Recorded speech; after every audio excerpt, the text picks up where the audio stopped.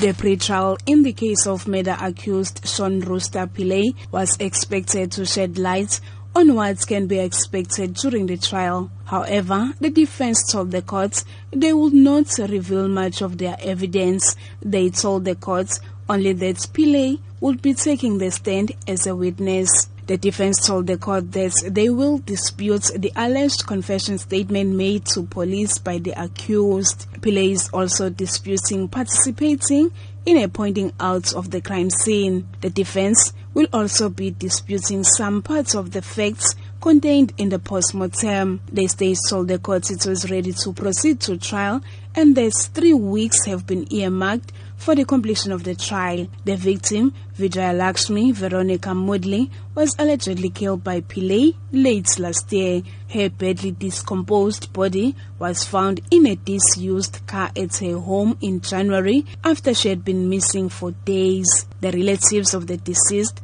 have been attending the court's proceedings, hoping to get answers about the motive for killing her. The relatives say they are now waiting for the trial to get closure. The trial will start on the 8th of May. I'm Nonkulego Hlope in Durban.